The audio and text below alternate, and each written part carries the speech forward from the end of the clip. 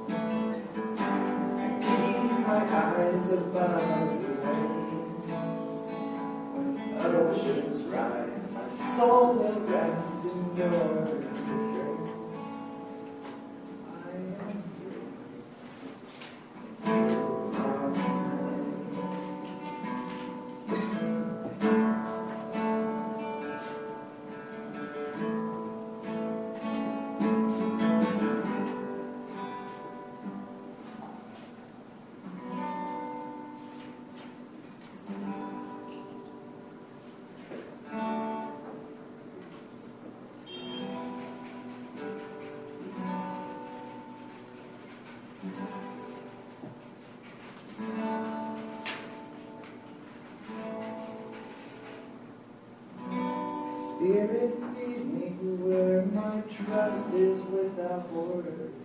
Let me walk upon the water wherever you would call me. Take me deeper than my feet could ever wander, and my faith would be made stronger in the presence of my Savior. Spirit, lead me where my trust is without borders. Let me walk upon the water wherever you would call me. Take me deeper than my feet could ever wander, and my faith will be made stronger in the presence of my Savior. Spirit, lead me where my trust is without borders. Let me walk upon the waters wherever you would call me. Take me deeper than my feet could ever wander, and my faith will be made stronger in the presence of my Savior. Spirit, lead me where my trust is without borders. Let me walk upon the water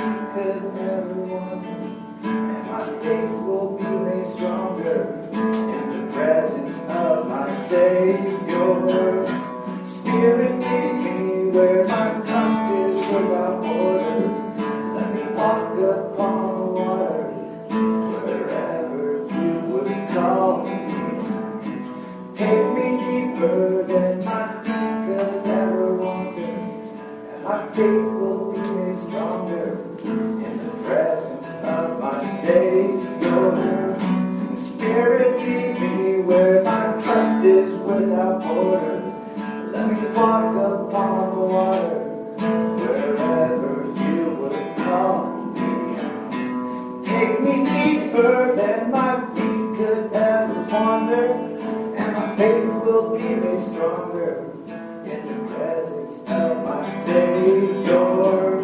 And I will call upon your name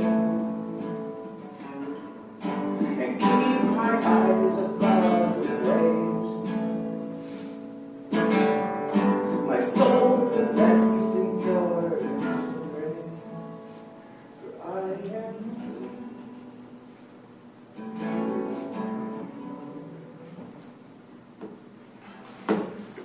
Thank you, Daniel. Woohoo! Let's turn to Psalm 146. Psalm 146. Whoever gets there first, we'll start reading. One more time. Psalm 146. Praise ye the Lord. Praise the Lord, O my soul. While I live, will I praise the Lord. I will sing praises unto my God while I have any need. Put not your trust in princes, nor in the Son of Man, in whom there is no help. His breath goeth forth, he returneth to his earth, and that very day his thoughts perish. Happy is he that hath the God of Jacob for his help, whose hope is in the Lord his God, which made heaven and earth, the sea, and all therein is, which keepeth truth forever, which executeth judgment for the oppressed, which giveth food to the hungry. The Lord looseth the prisoners. The Lord openeth the eyes of the blind. The Lord raiseth them that are bowed down. And the Lord loveth the righteous. The Lord persevereth the strangers. He relieveth the fatherless and widow, but the way of the wicked he turneth upside down. The Lord shall reign forever, even thy God, O Zion, unto all generations. Praise ye the Lord. Praise the Lord. Indeed.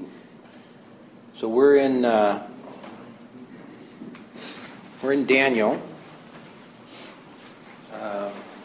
Actually in chapter 11 and chapter 12, and we're going to finish up this morning. How many of you believe that?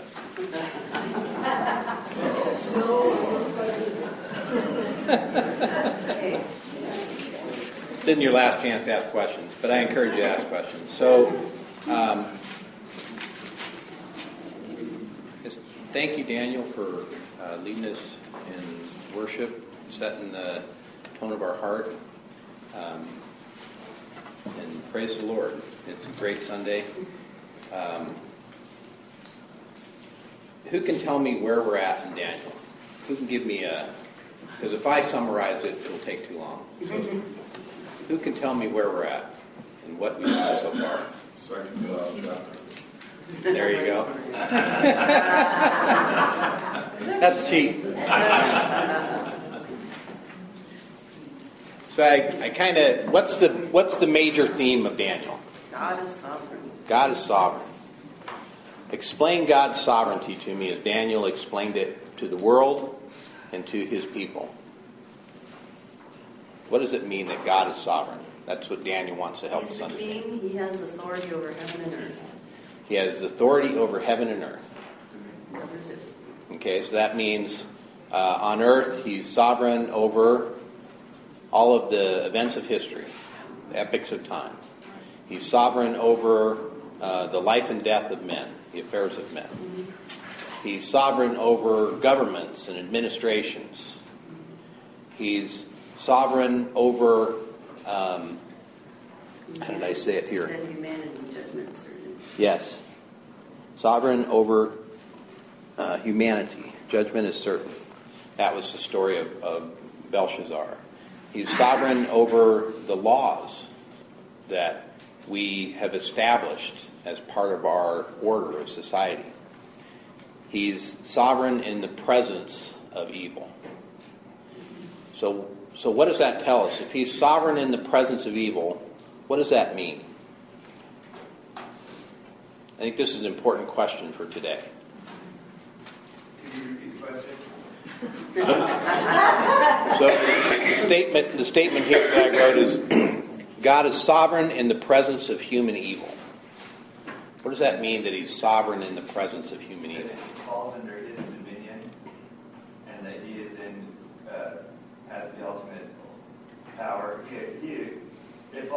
him because he is above all. And so he has done what he did in order to conquer that for us also. Mm-hmm. Not only is he sovereign over it, but he can bring others into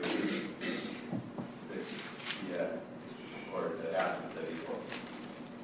I think it's more of God allows evil. He doesn't produce evil. Yes.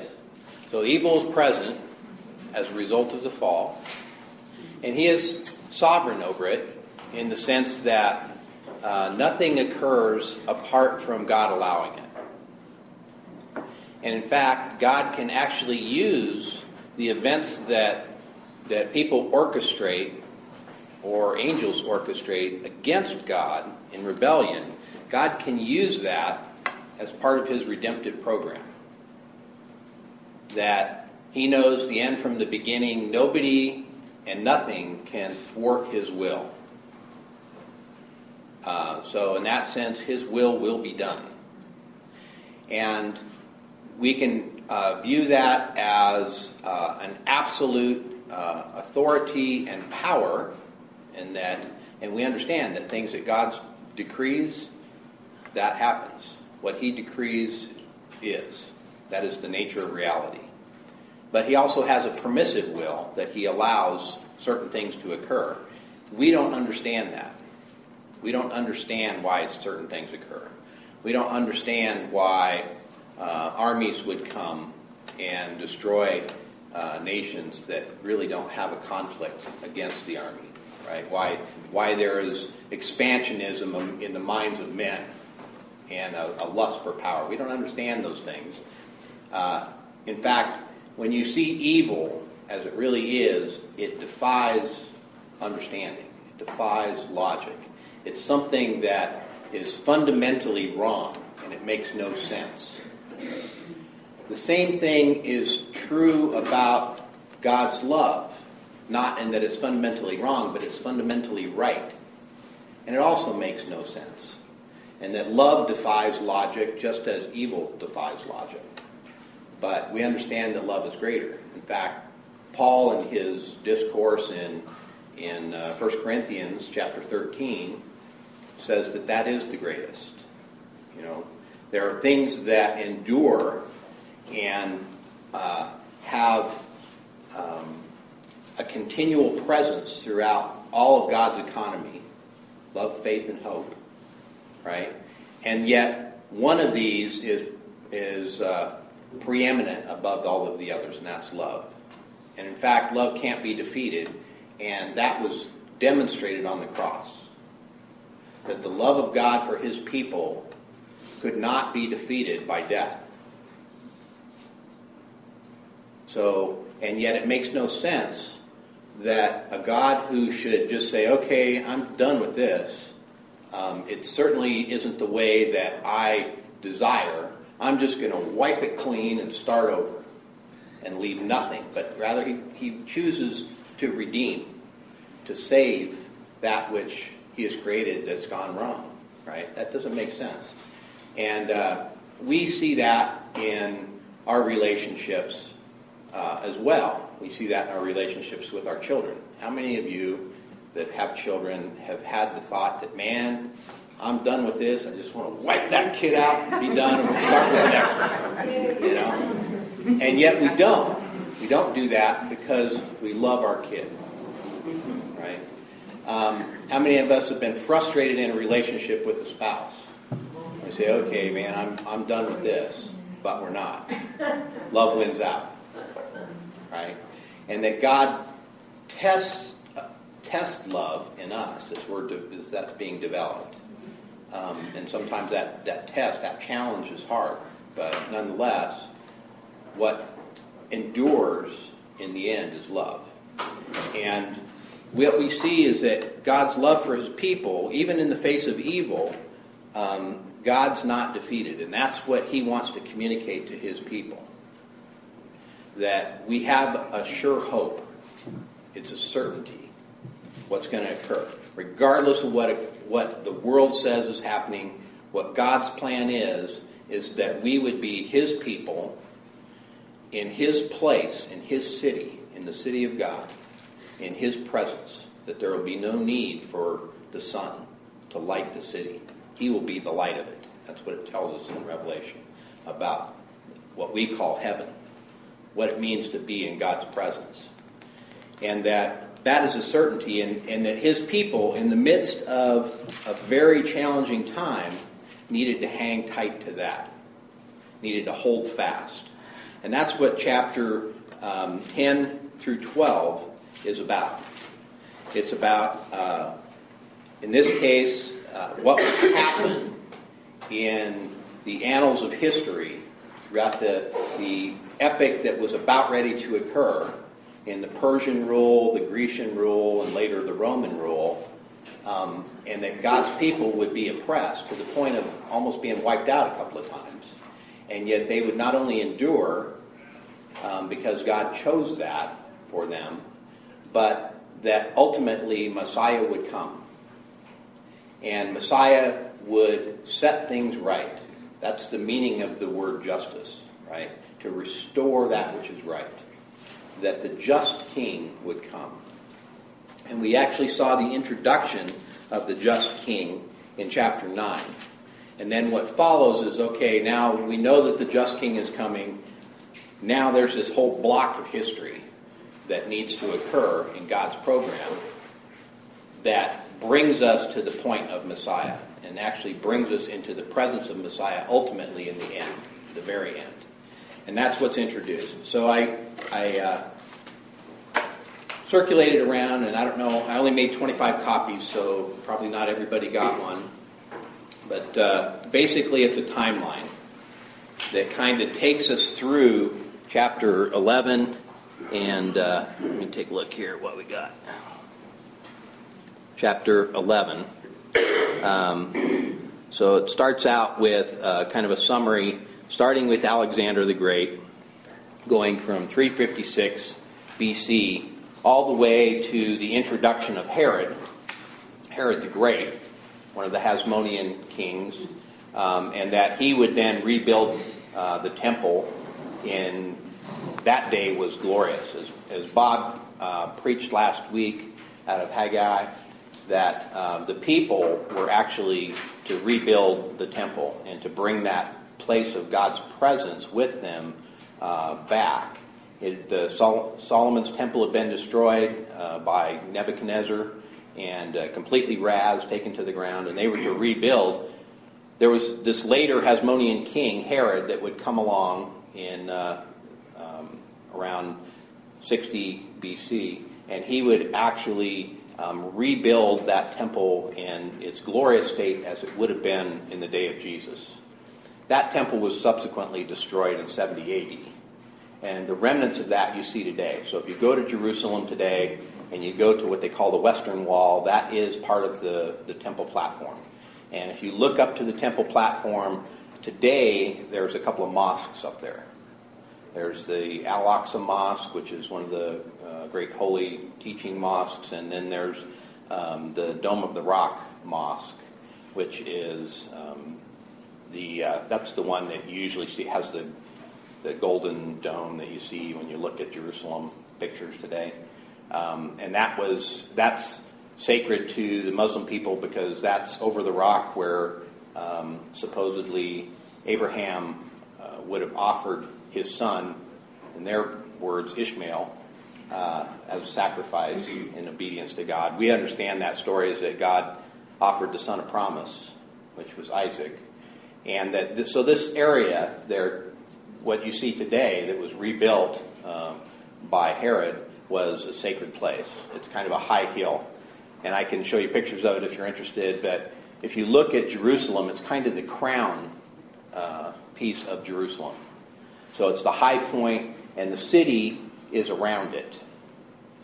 And so that's what this timeline takes you through. It takes you through when the temple was destroyed and had been rebuilt in its nascent form by Zerubbabel and the later leaders that came out of captivity.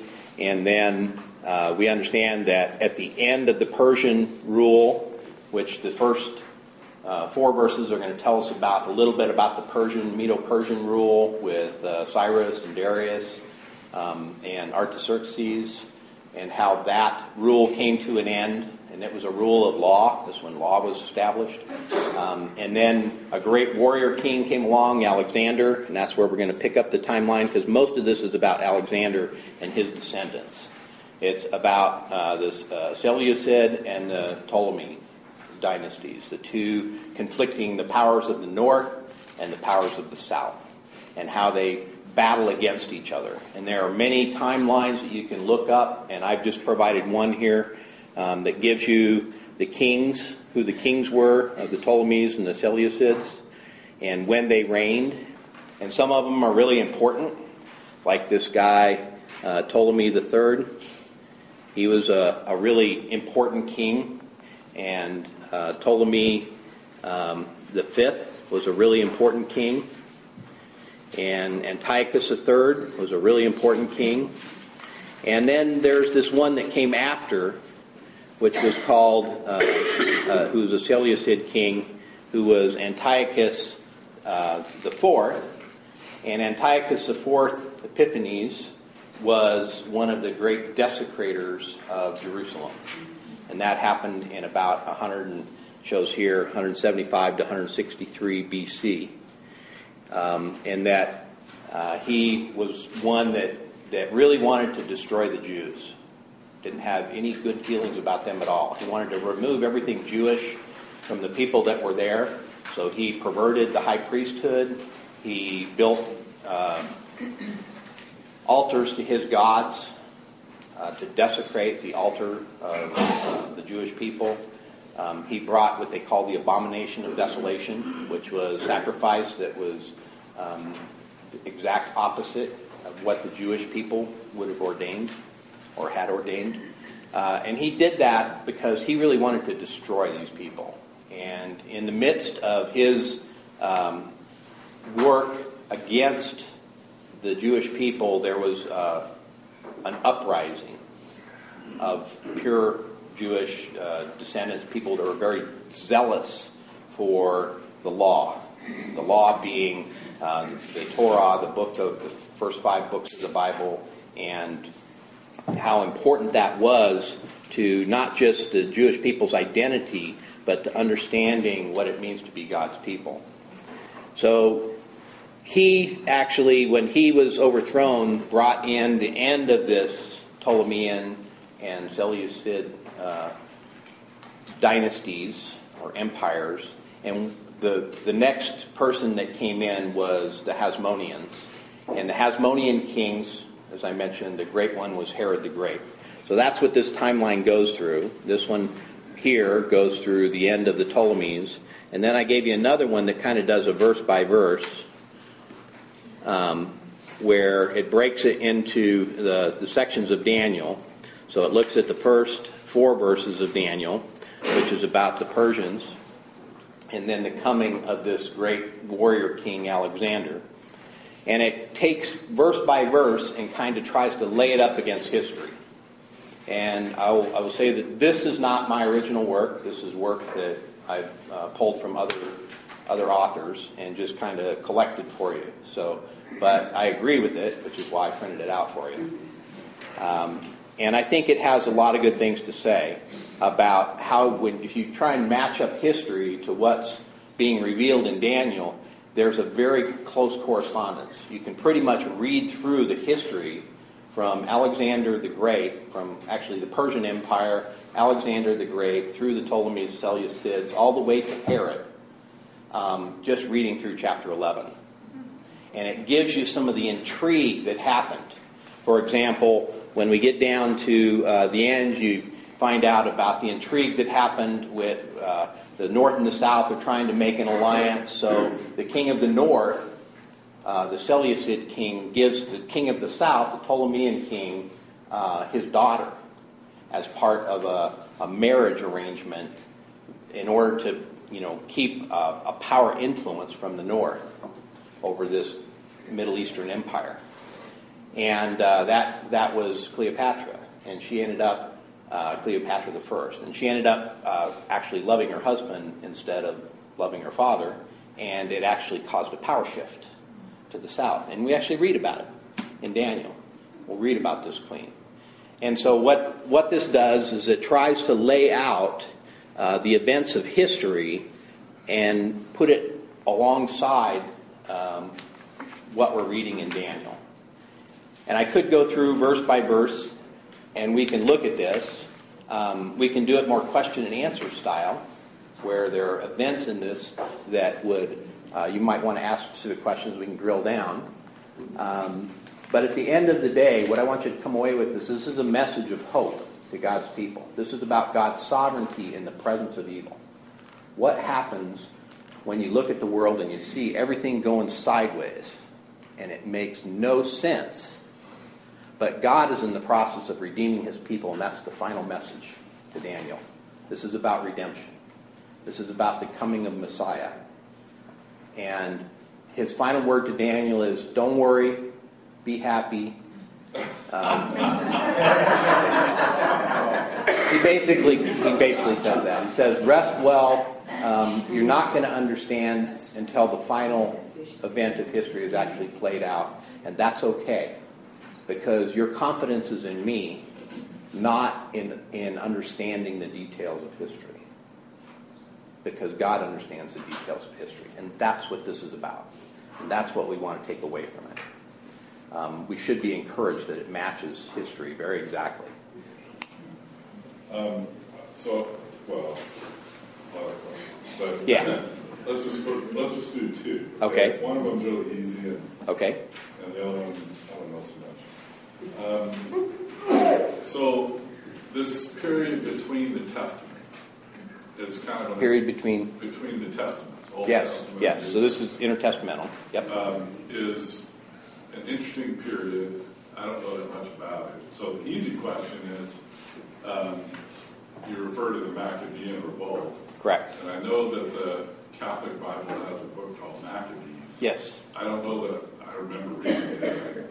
I don't remember what it's about, but is it about this time? Yeah, it's about this dynasty that. So there was this group of religious zealots that became prominent and politically powerful within Israel, right? So you've got to remember, Israel, when I say politically powerful, they would have had influence over the high priesthood. They would have had influence over the Sadducean rule, so the local rule of the people. So you remember there was the Pharisees and the Sadducees in Jesus' day. The Pharisees are the descendants of the Maccabees. So the Pharisees were the ones that were very zealous for the law. And that's one of the things that Jesus said, it's good to be zealous for the law if you understand what the law is. So he wanted to explain to them the law. So we have the whole treatise, which is a collection of teachings called the Sermon on the Mount about the law. That's actually focused towards the Pharisees. And he says in the middle of that, he says, unless your righteousness exceeds that of the Pharisees, you'll in no way enter heaven.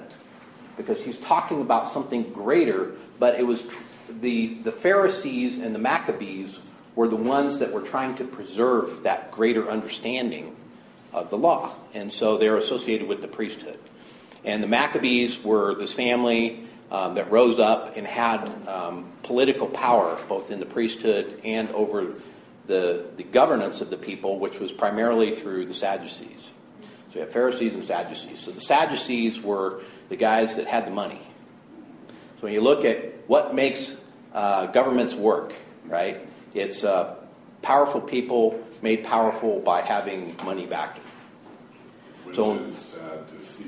Which is sad to see, yeah. They didn't believe in the resurrection. They also didn't believe in the resurrection, which is why they were sad, you see. You know? So they were more concerned. The Sadducees, if you were to ask a Jewish person in that particular camp of the Sadducees, what was most important, they would say that the Jewish race is preserved, right? So they were about preserving the Jewish race, not about preserving the priesthood and the understanding of the law. They weren't into Torah or Talmud. They were into preserving the people at any cost. So they were the ones that would have made an alliance with Rome.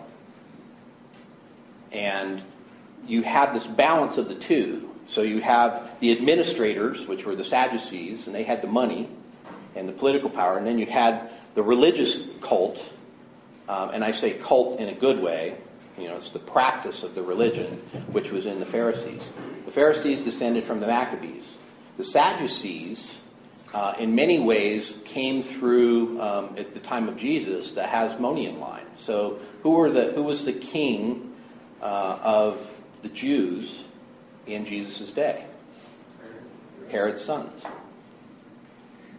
And so they were descendants of these Hasmoneans, of which one group of Hasmoneans were the descendants of the Maccabees, and the others were the more administrative, and that's where you got the great building programs and that kind of stuff, the big wealth. Okay, so that was the easy question. Okay. Okay. The more important question is about the Septuagint. So, yes. The reason that we have this today is primarily because of the Septuagint. I think. Check me on that. Well, I would disagree, but that's okay. Oh, okay. Well, that's fine. Anyway, so I had no idea that this Ptolemy's dude murdered his brother, married his sister. Yes, yes. And yet he was the one, apparently, I haven't known this, and I've been to Alexandria, but but that library was a wealth of knowledge and history. Oh, yeah. But was this the guy that got together the 70, the whole Septuagint thing? Yes. It's counterintuitive. Yeah, well, it's counterintuitive. So Alexander the Great, when he died in Babylon, and they go to bury him, where did they bury him? Egypt. That was weird. That's right. And that was the actual foundation of Alexandria, which was a seat of Greek culture and knowledge. Built a great library there, right? So what happened is that the Jews, as a result of the captivity, so you remember they were somewhat unified, even though they were a divided nation. They had a northern part, Israel, and a southern part, Judea.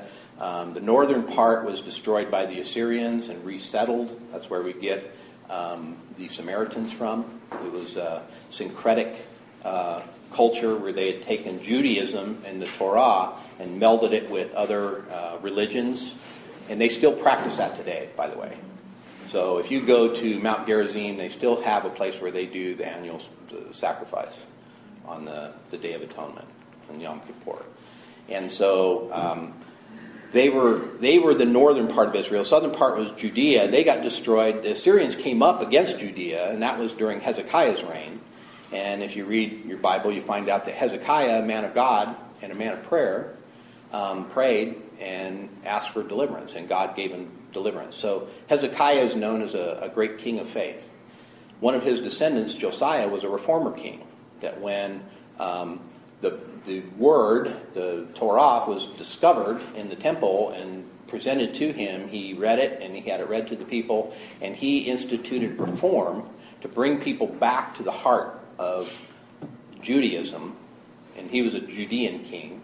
And at that point, Assyria had wiped out the north. All that was left was Judea. What came in is the Babylonians then destroyed the descendants of Josiah. Josiah was a king he was probably before Daniel's life, because Daniel was a young man when he went into captivity. But he was certainly there with Jeremiah and other contemporaries of Daniel. So, looking at time, you have this little kind of unified nation of Israel. Well, when this final captivity happened, Babylonians came in and they had a scorched earth policy, right? We are going to level it. We're not going to necessarily resettle it. We might leave the peasants in the land so that it doesn't go, to all weeds. But their goal was to take the wealth out of the land, take the people out of the land, and if it was resettled, it would be resettled by Babylonians. It would not be resettled by like the Assyrians tried to do in melding cultures. They would replace the culture. That's what the the Babylonian program was. Replace the culture. That's why Daniel went to university, right? Because he was going to become Babylonian to replace the culture. And he was, because he was of an aristocratic family, he was a leader by birth, and that's why he went to university, right? What ended up happening was that in the midst of this scorched earth policy, Nebuchadnezzar completely leveled Jerusalem, left nothing but the peasants in the land. Later,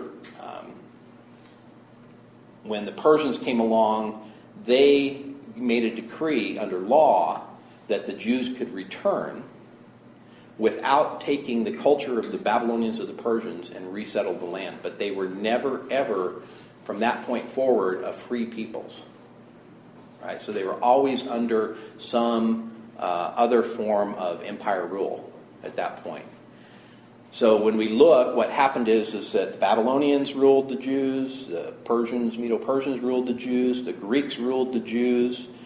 This later dynasty of the Greeks ruled until the Hasmoneans came in, and then it was more of a puppet king through Herod, right? He was not a true Jew. He was an Edomite by birth.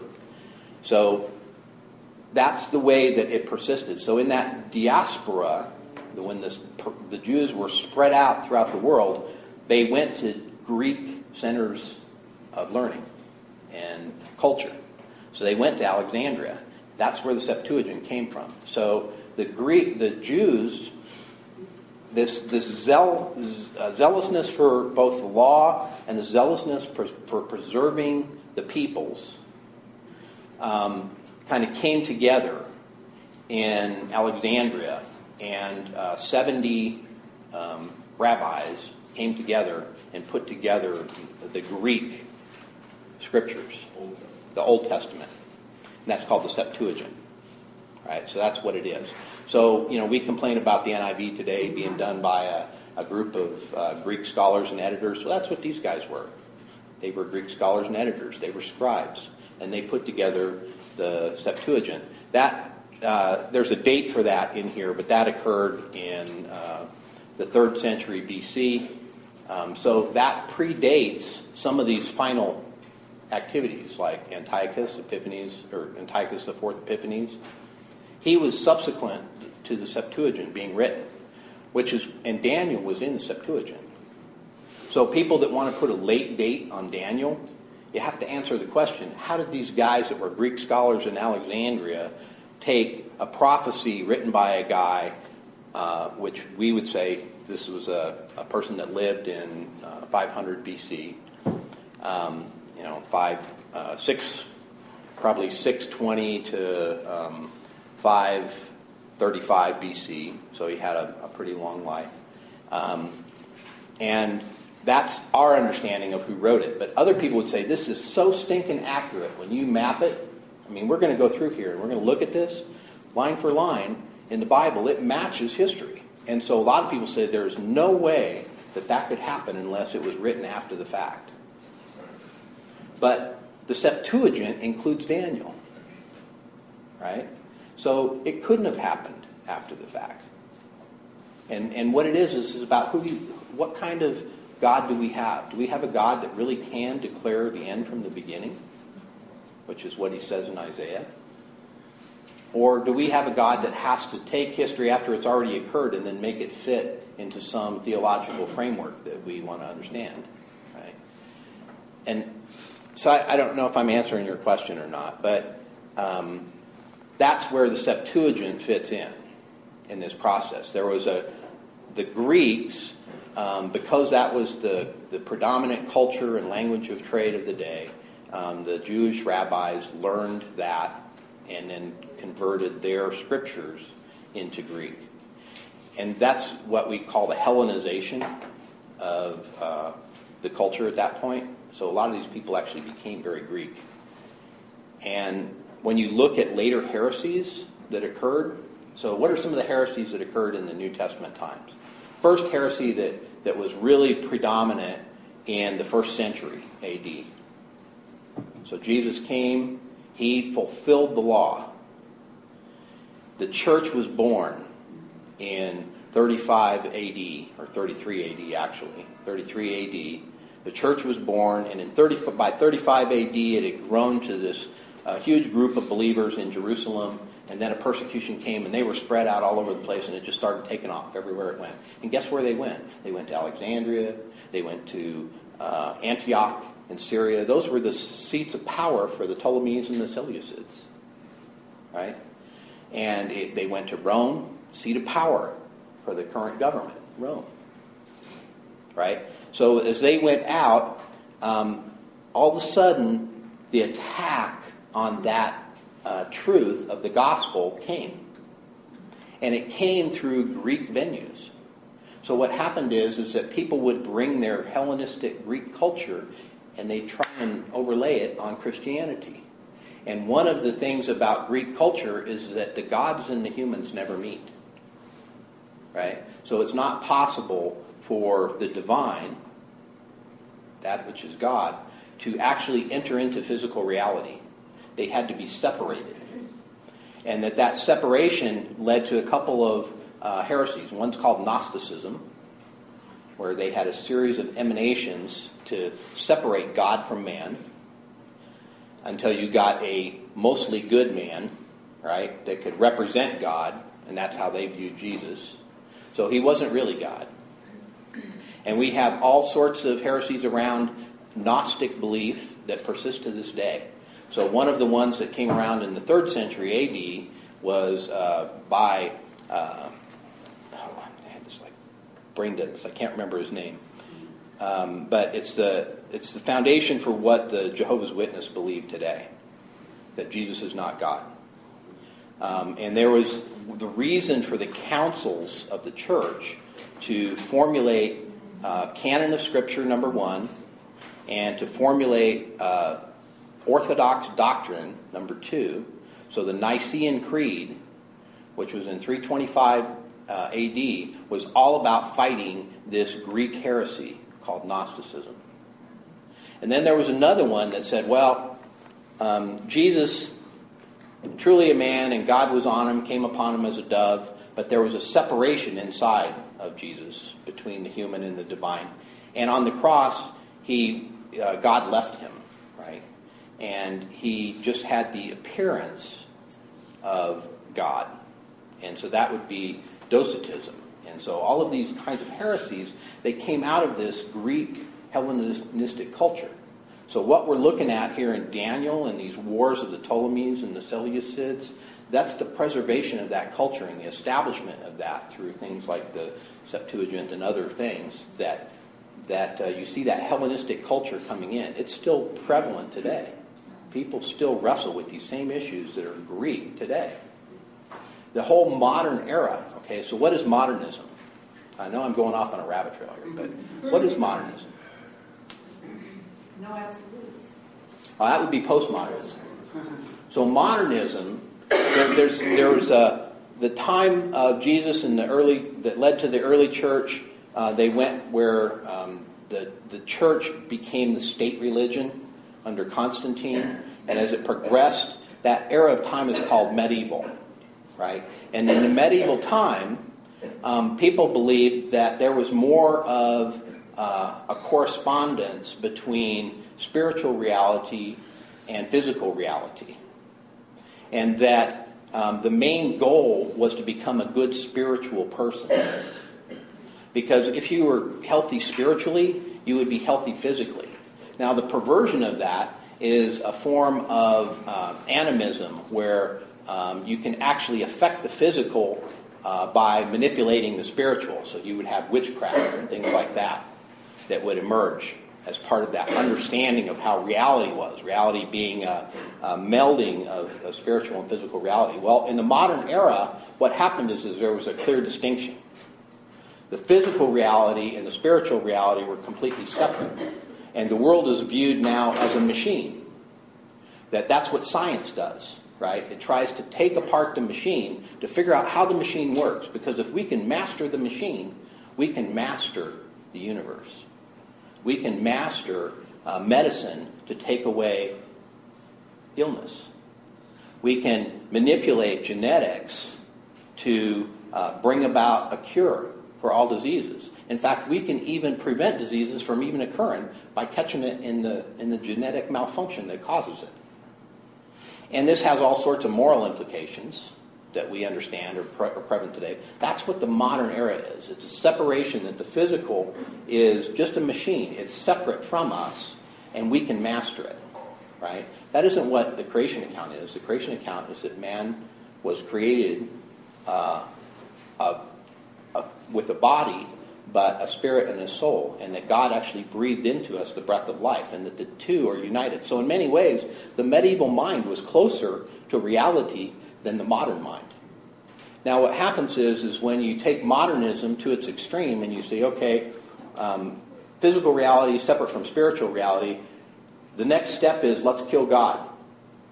Because God's just a creation of man anyway. That's what Nietzsche said. And so let's kill God. Let's take away the spiritual. So now it's all about the physical. It's a natural philosophy, right? And you're separated from any kind of spiritual guidance or construct in any form. So morality has no basis, and things become relative. What I call truth is just my truth. So what I'm telling you now is just my ideas. Take it and do with it what you want. You have your own truth. When you take that to its full extent in postmodernism, you end up in hopelessness, right? Well, what God has given us is a message of hope. That isn't the way that reality works. Reality is both a spiritual, physical reality. We were created to have a physical body that is part of God's creation, that is connected to Him in life. That's what heaven is. We get a new body, right? So we read this in 1 Corinthians chapter 15. When we are raised from the dead, we're not raised as ghosts, right? We are given a new body that's incorruptible, that is like Jesus's. That's what it says in Colossians chapter 3, verse 4. It says, when He appears, Christ, we will be as He is. I'm going to take you there just because this is foundational to what we're looking at in Daniel. Daniel sets the stage for this. This is the message of hope that we're given. If you go to Colossians chapter 3, verse 4, we read, when Christ, who is our life, is revealed, then you also will be revealed with Him in glory. Let me unpack that for you really quick. It says, when Christ, and then there's what they call, this is a phrase that's, I won't even bother naming it, but what it is like an equal sign. And we do this all the time. You'll have kind of a parenthetical comment that you'll inject, and that really what you're doing is you're equating that phrase to something that you've already stated. So in this case, it's talking about Christ. And He is equal to our life. So the very life of Christ that was raised from the dead on the third day, that came to His people, and they had witnessed that He was really real, and that He wasn't a ghost, that He ate with them, He broke bread with them, He ate fish with them, He spent time with them, and they saw Him physically ascend into heaven. Not like a transporter where you step in and you get atomized and all of a sudden, you're gone and appear somewhere else. That isn't what happened. Christ, full body, ascended into heaven. That's what it says in the Bible. This is our testimony.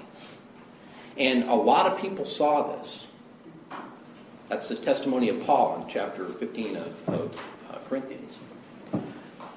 That's what we are supposed to be. We are supposed to have a body that the spirit within us that animates this body is in direct communion with God. That's what it says here. When Christ, who equals our life, the life that we have, the promise of eternal life, is His life. His life is eternal. When it is revealed, then we'll be revealed with Him in glory. So what we understand is that there's a second coming of Christ. There was the first coming of Christ, and He ascended, and the angel said, What are you looking at? Just as you saw him ascend, you're going to see him descend. That's what they said in the day of Pentecost. That's what the angel gave testimony to. And that we understand that Christ is right now in heaven as our advocate. So when the accusation comes against you by the enemy of your soul who desires to destroy you, Christ is right there saying, yeah, but I paid for that. My very life, which cannot be extinguished, is the life of Tim, is the life of David, is the life of Karen. My life is their life. And that's what's promised to us, eternal life. And that comes through communion with Christ. And that's what it talks about in Revelation. So that's the message of hope that's actually here in Daniel. You get this story about how the world's all messed up. You got this intrigue, guy murdering his brother and marrying his sister, and you've got a wife that comes along and kills her husband and brother and then tries to do some intrigue and then she dies off, and all this kind of intrigue and stuff that you could put on soap operas today and it'd be really popular. Right? Seriously, this is great material. And when they put it in movies and stuff and make it Hollywood, it garners an audience. Because this is the kind of intrigue that people understand is the kingdom of the world that they're so enamored with. And what Daniel's saying is, yeah, going to happen. But don't worry. We get to chapter 12.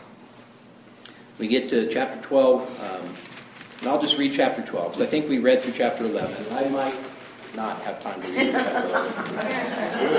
It says, now at that time Michael the great prince, who stands guard over the sons of your people, will arise, and there will be a time of distress such as never occurred since there was a nation until that time.